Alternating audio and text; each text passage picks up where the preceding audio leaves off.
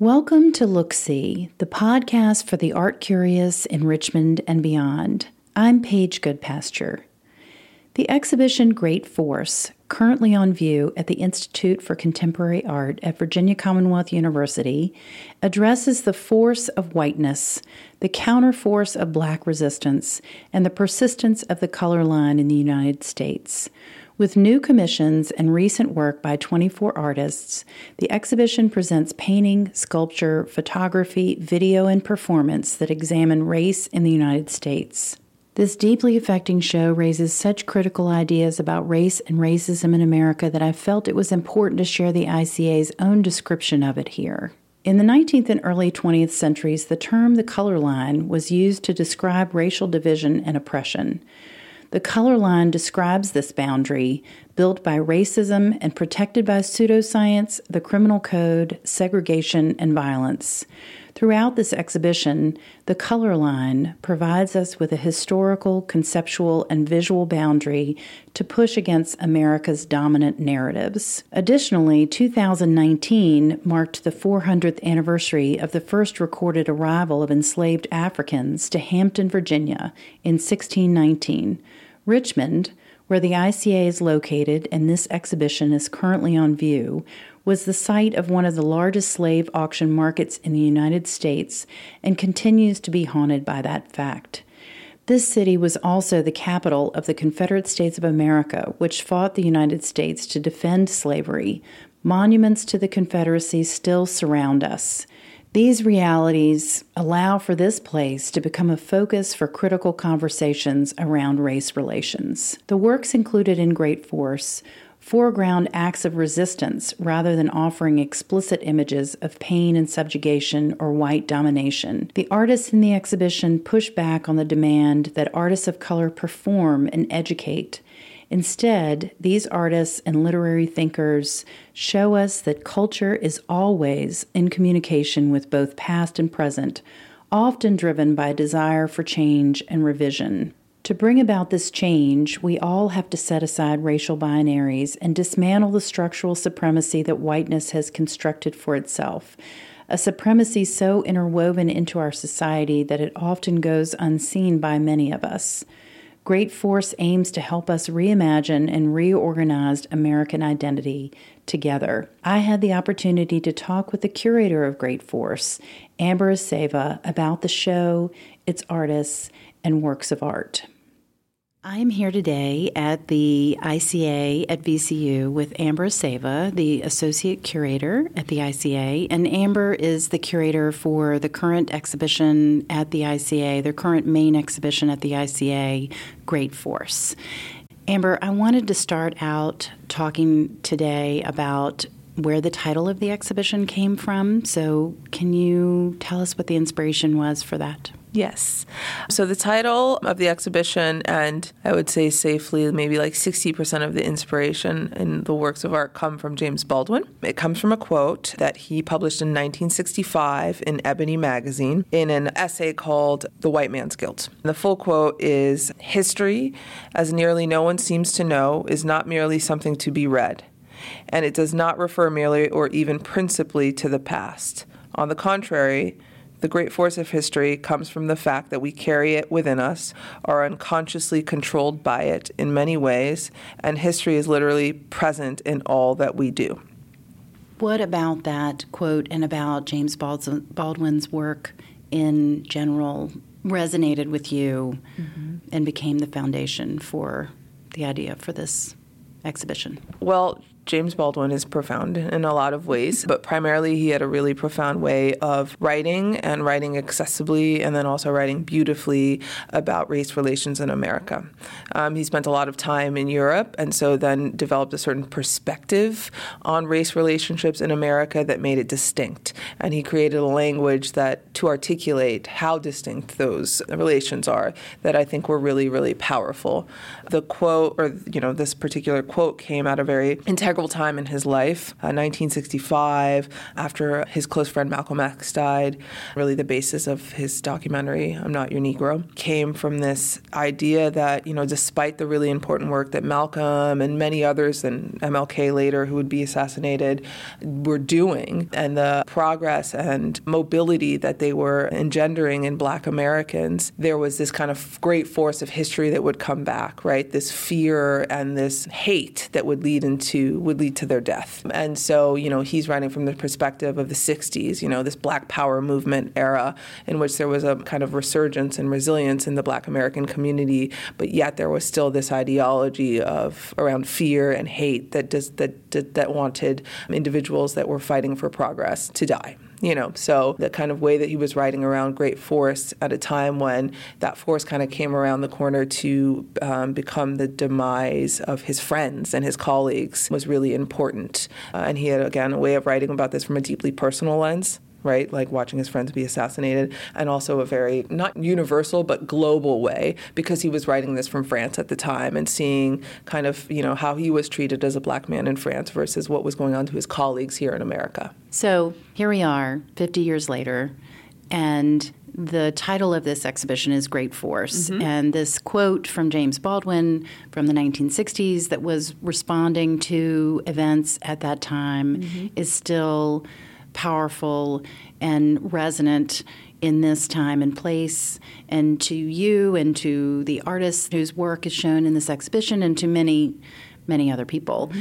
that are artists, activists, citizens, everyone living today. So can you kind of bring us up to now with, your own experience and what and how that led you to the artist that you chose for the exhibition? Mm-hmm. So I would, in going back to the quote, to say that I think, sadly, this quote will continue to be relevant for a really long time. It's kind of analogy to this kind of notion of the cyclical nature of history and how things come back and recreate themselves. And with this particular case, it's racism or racial bias in the United States. And so for me, and I think for a lot of the artists in the show, this conversation was really being thought about in a time where artists and curators and really people of color are getting a lot of visibility in a lot of ways, but particularly within culture. I mean, they've always been pretty visible within culture and in entertainment,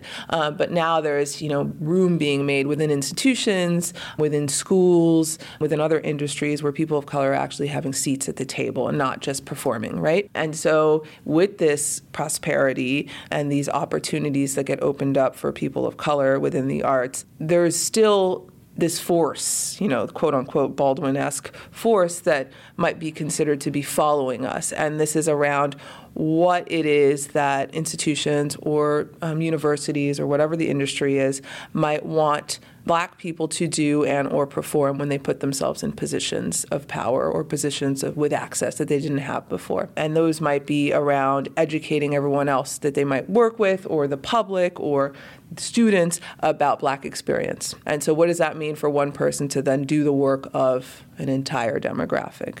Why? Why does that responsibility still fall on the side of scholars, curators, artists, people? And in what ways does that perpetuate this kind of prejudice and biases? Of course, I think that this is a time where people are seemingly trying to correct history, but in correcting history, I think oftentimes there's a demand for the people that have been disenfranchised in history to do a lot of the correcting, either through filling seats or doing, having an exhibition or things like that. So a lot of the artists in the show are thinking like, okay, within this moment of prosperity or this moment of visibility culturally, what is it that I have the power to control? And that's the visuality of their work, right? So I can control what it is that I tend to present in my work and the subject matter. So a lot of the artists in the show don't show images of slavery. They don't show images of quote unquote white power per se. They don't show images of Black bodies being subjected to those terrors that we know in history. So there will be events that are quoted throughout the show in reference, so Montgomery, the LA riots, prison industrial complex, but you won't see bodies rioting. You won't see handcuffs or chains and prison uniforms and things like that. So there's an active moving away from the image that is and the ideas that self-perpetuate disenfranchisement while still speaking about those histories and understanding and honoring those histories. I think that's a good entry point to talk specifically about some of the work in the show. And so how many artists are included in the show? It's 21 visual artists in the exhibition, but with the performances and the artists that are a part of the Racial Imaginary Collective's room, it's 24. Some of those artists are, I wouldn't say emerging artists, but young, newer artists, and some are very established at the forefront of the contemporary art movement into this space many years ago. But yet many of those artists, if not all of them, are probably new to many of the people who are coming into the exhibition, even if they've been working for many years on these issues, partly because of what you have just described of these, the opportunities becoming available and people being interested in seeing this work and learning more about it. So it's quite a wide range, and there are some pieces that have, been created in the past. There's some that are new. There's some that are commissioned for this show. So it's an incredibly wide range. Why don't we start by drawing some connections between some of the artists in the show and ways in which their work riffs off of each other and is influenced by the other's work. So the first thing that you encounter when you walk through the show, if you walk through the show in the kind of order that one usually does, which is in Gallery 1, you walk through a piece by Sable Elise Smith, a large blue archway. This is a piece that is made up of prison visitation tables that then form an arch that you can walk through. For me, that being the first piece that you encounter, and then also being the first piece that you were allowed to walk through, was really important, because these materials otherwise, these kind of cold steel materials, are meant to separate the imprisoned and the visitor, so that touch is restricted and movement is surveyed. So to have that object then become this sort of portal or this doorway in which you go through the whole exhibition that allows movement, which is the opposite of what it is designed to do, restrict movement, was really important. And then what you had mentioned about the artists and the different kind of generations that these artists were speaking from, there are 3 artists that are responding from series of works that they did in the 90s. And for me, bringing in the 90s was really important, thinking about the 90s as this kind of multi-culti, United Colored of Benetton, diversity-obsessed kind of era. However, diversity in that era was very much a branding device and less a seat at the table like it might be today. It wasn't really trying to restructure power. It was just trying to have inclusive images, right? Sell stuff too. People. Yeah, exactly. Yeah. So to go past Sable's work, you then are encountered by a second series that Sable has created, and there are these coloring book series. So these coloring books that are inspired by these books that are made to teach children how to navigate the court system, judges, and those kinds of environments. Across from a work by Carrie Mae Weems, who is one of those very established artists from the 90s, called Untitled Color People Grid, which is a series of portraits of teens and adolescents kind of dispersed among colored grids of inkjet prints. And so Sable's work, really talking about the way in which the prison industrial complex affects children by demolishing families and by controlling their lives and futures. Carrie Mae Weems is really thinking about the ways in which terms like colored, African American, Negro, for this specific piece the term is colored, really affects children, primarily children of color, at such an early age, forcing them to contend with race in a way that other children don't have to do. So it's 2 artworks thinking about the experience of race, structural racism on children, but through 2 different lenses, one through painting and drawing, the other through photography, one through the prison industrial complex, and the other through language. And when you say that this archway is large, I would say that it was monumental scale. And Sable Elise Smith is an artist who's worked in Richmond before and who is teaching here now. Was that a recent piece, or is that a piece that is in response to in any way the sort of monumentization of whiteness, or? I think that, it definitely reverberates some of those ideas, but I think for the piece, it's not a totally new piece. She started doing these works about 3 years ago, roughly, and it was really exploring the nearly 2 decades of experience that she had visiting her incarcerated father. And so those materials are really important to an engagement that she had at an early age that then involved a lot of her practice and a series of sculptures and drawings. But the scale is always larger than life per se when you combine the components. And for Sable, yes, in part it's talking about monumentality when it's in a Richmond context, but I think for her it's a way of conveying the dominance and the sheer numbers that is the prison industrial complex in the United States. We're the largest and have the largest incarceration rate and have for a really long time, and it's going up because of private prisons. So that kind of for-profit rise in incarceration is then represented in her work through scale. And monumentality does that for different reasons, right? It's a scale to show the good deeds of someone, which is not always true, right? This is a scale to show the kind of crimes and the humanitarian issues that we have as a country. I was unaware until recently the intentionality of the creation of the prison system in the South post-Civil War and Reconstruction. I really just was not aware of that intentionality. I was aware of the effect, but not that it was purposeful. Right. And so I think about the purposes of the Confederate monuments in sending a message to the people who are walking by them, reminding them of their version of history.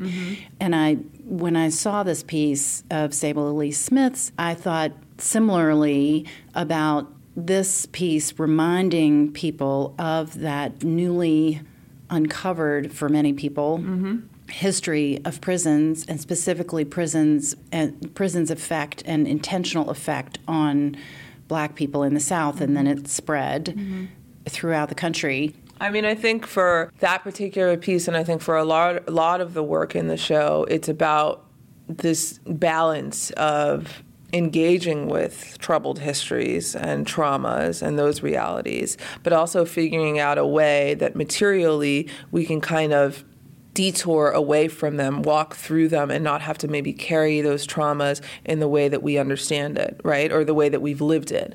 And I think for Sable in that work, of course, that reality is real for a large portion of her life. And I think there's a poetry in creating this object that then you can walk through and walk away from, always suggesting that, yes, this is an experience that made up my early childhood, but it no longer defines me. So I think that is really coming to bear in this sculpture and the way that it's set up and the way that it confronts you in the entrance, the way that you can walk through. It's the first thing you see, but it's kind of the last thing you forget, because it's so monumental when you encounter it so abruptly. It's very solidly a thing, but also you don't necessarily read exactly what it is when you first enter the gallery, but then once you see it, you can't unsee it. Yeah. And I think that's a really beautiful kind of play on this notion of the histories of racism in the United States and this notion of visibility and invisibility, right? Whereas if you see images of incarcerated people in jumpsuits with chains, you see it and then you almost want to forget it. You know that it exists, and you know that it's a kind of very standardized visual atmosphere in so many correctional facilities, which are all over the place in the United States. But yet, we might watch it on a documentary or we might see it in real life, and then we go on into our other lives and we choose to forget it. And she's kind of approaching it from the other end, right? You see something that you think otherwise, people are like, oh, it's picnic tables, oh, it's so on and so forth, or I didn't even know it was a table, it's just an arch. And then you realize what it is, and then you can't unsee it. So it's a way of reminding people of histories and recalling those histories without having to recall the images, the traumatic images, or the usual images that allow us to forget these horrors. So same for a work like Popel, which is a work that's on the other side of Carrie Mae Weems that faces the street side of the ICA. You can see it through the window, and it's Popel dressed in a Superman costume, crawling on his hands and knees in a kind of agonizing endurance performance across New York City's Broadway. once you learn about the piece and you learn that his kind of relationship to crawling is a relationship to this idea of homelessness in the United States as something that we're so used to ignoring. You walk through New York, you walk through LA, you walk through any city, Richmond, and you ignore people talking to you. You ignore the sight of people living in this way, dispossessed, But in that piece, you see Popel doing it, and you see it in a Superman costume, and you see that the meaning of a Superman costume with an endurance crawl. It then makes you re-engage with the ignorable factors in our environment that we prior were not paying attention to through a work of art that makes you look at it differently, And that piece, the Popel piece, is a video piece that is a portion, I would assume, a segment. Segment 1 of 5 segments of him crawling across Broadway, starting at the Statue of Liberty and ending at the Bronx for 9 years. And so this was the first film segment. So you see him crawling from the Statue of Liberty, getting on the ferry, going into the city that he started in the 90s. It's very arresting. I mean, it catches your attention to see this video, and you immediately are engaged in, like, what is this person doing? Because he's dressed in a superhero costume and has a skateboard tied on his back, which he uses sometimes to rest from the crawling, but still it's not much of a rest. Right. But the part about it to me that has stuck with me after I saw it was the way that other people are looking at him or not looking at him. And I think, it's in New York City, and so people are used to seeing weird stuff. Right. So he gets a different reaction than he might have get somewhere else. Right. But it's just, people really just want to just not see him. And I think that is really important to his work. There was one really iconic moment in one of his crawls in the 70s when he was doing the Thompson Square crawl, which is him doing a similar crawl, but he's crawling from gutters in a suit with flowers in his hands. So kind of like a dispossessed businessman, right? And in one of these crawls, a black man goes up to him and asks, "Are you okay?" And then he turns to see the camera and the white cameraman and is like, so enraged that he would pervert the image of blackness, despite how far it had come, quote unquote, in his mind, through this silly exercise. And he was, at first it started with wanting to help him, and then he realized what he was doing and felt like it was a disservice to the black image and was upset by it. But it's interesting to see that black man becomes the most vocal response to these crawls. The other pieces in that gallery that I'm still thinking about are the sculptural kind of block-like pieces that incorporate, they're sculptures that incorporate cotton and do-rags and one of them, Kevin Beasley. So Kevin Beasley's work incorporates cotton, which is Virginia cotton too. And he's a Virginian. And that is an image to me that is similar to seeing Prisoners in Chains. Like, it's so close to seeing the images of people picking cotton in the fields that it almost is the same thing. Right. And so, how does that kind of tie into these themes that you're exploring? So I think for those two pieces, for one, I think that the titles do a lot, right? One of the works is called Slab, and the other one is called Emerging Building Block. And I think that for Kevin, you're correct, he is from Virginia. His family has been here in Valentine's, Virginia for a really long time, working land and farming. And so this history of the enslaved plantation worker and the overseer is very visceral and very real to him and his family and their legacy with land and farming. Yet, in order to honor their contribution to the foundation of this country through cotton and various other forms of production, he's doing it in a way that takes titling, allows them to take on titles of architectural, like a slab and a building block are both two things that you need in a building, or else you don't have a building and a roof, right? To think about how those labors really contributed to history, but without needing to recall the image of the enslaved person, the overseer on horseback, He's doing it through a way, those sculptures to me are beautiful, they're like pastel and like sumptuous and like really beautiful looking. They look like they have this almost Monet-esque vibe with the colors and the compositions, but it's not about anything of that nature. It's about slavery and cotton production. And to see something so beautiful be about that is like, really profound. They almost, especially Slab, the one that's on the wall, that's attached to the wall, makes me think of the incredibly beautiful marbles that are used in the Vatican or in St. Peter's. Now, as we walk out of the gallery, so the next thing that you might encounter as you're going up the stairs to go to the next set of galleries is the wall and the text that introduces the exhibition, and that the text itself, the actual lines and graphics of the text, has a story. So let's talk about that and W.E.B. Du Bois. Yeah, so another major influence in the show, aside from Baldwin, is W.E.B. Du Bois, who in 1900 was asked to be an exhibitor at the sort of World's Fair in Paris to show a realistic representation of African American life after emancipation. And W.E.B. Du Bois was very important, I would say, philosopher, really, thought person, who was very influential, was one of the most influential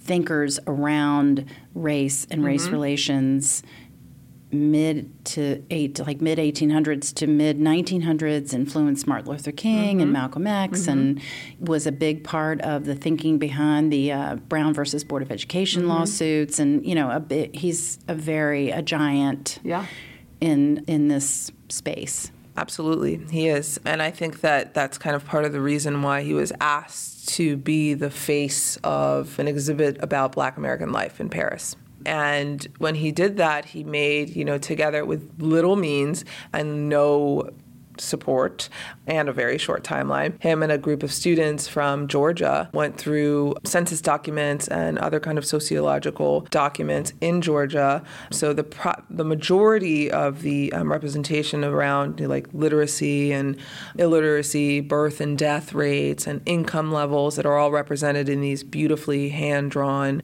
I think they're paintings, but they were charts, are really embedded in the American South. And for me, I thought it was really important to show how someone so early on in 1900 decided to show a realistic picture of African American life in the United States, despite so many preconceived notions of what that might be after emancipation. And the title wall really is taking inspiration from a chart that he did around illiteracy. So this understanding that, because African Americans were not allowed to read or to be literate, that everyone was illiterate after slavery, which wasn't true because they were resilient and they figured out how to teach themselves. And it showed a realistic picture of the illiteracy rate to combat a stereotype about illiteracy. Of course, there was illiteracy, but it wasn't as profound as I think most people thought. And so using that as the basis of our title wall, also our table of contents in the book, becomes a way of kind of turning this notion of illiteracy on its head to show you how many people were actually reading history in quite literate ways through literature and through language, which is really important in this show. And there was a new typeface created, right? Yes. So we worked with a design firm called Polymode to figure out how to extend the life of the Du Bois charts, so the lines or the graphs and those kind of very distinct graphic and color palettes. But then we also worked with a pretty genius typeface designer named Trey Seals, who runs a typeface foundry called Vocal Type, and he makes type inspired by important African American, not only African American, he also does women's rights advocates, to create a font identity that incorporates their struggle and their history. So he developed a font called William that is looking at the very particularly hand-drawn typography that he hand-drew on these charts and continuing this language to make a typeface for the exhibition and for the catalog that we used throughout. The exhibition continues in the two galleries upstairs on the second floor of the ICA, and there are many pieces that really burrow in and make you think. But the two that really stuck with me, there's a piece by Radcliffe Bailey that is beautiful, and I think my favorite work that I've ever seen of his. And then this piece by Robert Pruitt that is very puzzling when you walk into the gallery. So I'd love to talk about each of those and why you chose those for the show. Happy to. So those two works that you're describing are kind of in the last gallery of the exhibition, Gallery 3, which is pretty black and white in its composition. It's much more somber than the other galleries that really deal with color and scale and moving image in a different way. And there's two pieces in particular that you mentioned, one by Robert Pruitt called Rearview Mirror and one by Radcliffe Bailey called Untitled, that are in the gallery that are kind of doing similar things that Carrie Mae Weems and Sable Lee Smith's coloring books are doing. You know, Radcliffe Bailey is a kind of a very established, maybe older generation artist. Robert Pruitt is very much an established artist, but younger and kind of emerging, I guess you can call. And so those two pieces are really dealing with the color black and dealing with these vast fields of blackness. For Radcliffe, he's using black glitter. Both of them are using two elements in this notion of a keyhole. So for Radcliffe, it's black glitter and a sort of keyhole cutout of an image of the ocean. That piece is following this series of work called Door of No Return, which are thinking about sites in West Africa that held enslaved Africans on the coast before they were put onto ships to go off into the transatlantic slave trade. And by combining this all black square with this small cutout of the ocean, he's recreating that room and that architecture that people were held in, the last place they were held in on the continent which they were from. And he's doing it with simple materials, glitter, and an image of the ocean. And so to think about the ways in which an all-black expanse and a small keyhole image can recall such a traumatic history, literally changed the lives of so many people, and that established the foundation of a lot of other new worlds and colonies and countries, is important. And it has that element that so much of the work in the show has, which is this really deep beauty that is unexpected given the subject matter. Yeah. And so I think that for him, like the notion of glitter as a stand-in for blackness is really important. Like glitter being like, depending on how, especially black glitter, depending on how you look at it, can just look like blackness, and then there's like glimmers of shine and hope. So to think about that kind of the unexpected journey and futures that those peoples were put onto, and the constant resilience to find hope and joy and love and so on and so forth throughout those horrors, is something that's really iconic in the use of glitter. Whereas Robert Pruitt's piece, Rearview Mirror, is similarly an all-black Conte drawing in which there is a tiny, like maybe pinky fingernail scale image of the earth coming through all blackness. And this piece is life scale like Radcliffe's, all black but different material like Radcliffe. But this piece is different in the sense is that it recalls different histories from the 60s. There's a soundtrack that is made by an artist named Jawad that is recalling this kind of P-Funkadelics, George Clinton era of black cultural resilience. And it's thinking about the ways in which Rearview Mirror, of course, recalls this reality of kind of driving while black, right? So being forward-facing in a vehicle that's taking you one way, but potentially looking in a rearview mirror that could basically suggest another reality, which is potentially death or incarceration or the end of forward-facing movement. And I think that combining that with these histories of black funkadelics, this notion of like going to outer space, taking the mothership to outer space to escape everyday racism, is a way of thinking of being both on Earth and also thinking about other worlds or being projected into another kind of reality, and that dual nature that is so synonymous to blackness. 1 minute you're here and maybe 1 minute you're not, based on whatever your actions might be that are perceived to be incorrect or something like this. And so I think I really love the way in which a younger and an older artist are really playing with this notion of abstraction and blackness and images. Like they're using the earth and the ocean, which is like pretty mundane to a lot of people. It's just like, images that you can see everywhere. But combining them with blackness, it really changes the kind of definition or the associations to Black American life that I think is really important. Both of them also have that element of, so your first thought is that the ocean and the earth are are beautiful and comforting and familiar, but then there's also, a darker meaning to those things as well, because in Radcliffe's piece, the ocean is the thing that is going to transport you, or the road that you're going on, to be taken away from everything that you know. And the earth can also be a very dangerous place, and a place that you want to escape through Afrofuturism and funkadelics and spaceships. Absolutely. So, I think he's playing on those tensions and the difference in association for two things like that are just so simple, like the earth and the ocean, which might mean something different if you put it within context of Blackness and Black composition. That's really powerful. Well, we could talk about every single piece in the exhibition. True. And Amber, when does how much longer is the show up? The show is up till January the 5th, and then we'll live on through a book that we're producing that will be out around the same time. Okay. Yeah. Great. Thank you so much for taking us on an audio tour through this incredible exhibition. The ICA is free and open every day except Monday. True. So come see it. Yes. Thank you so much for having me. Well, that's it for today's episode of the Look See podcast. For more information about Great Force, go to our website, lookthensee.com. Thanks for listening, and go see art.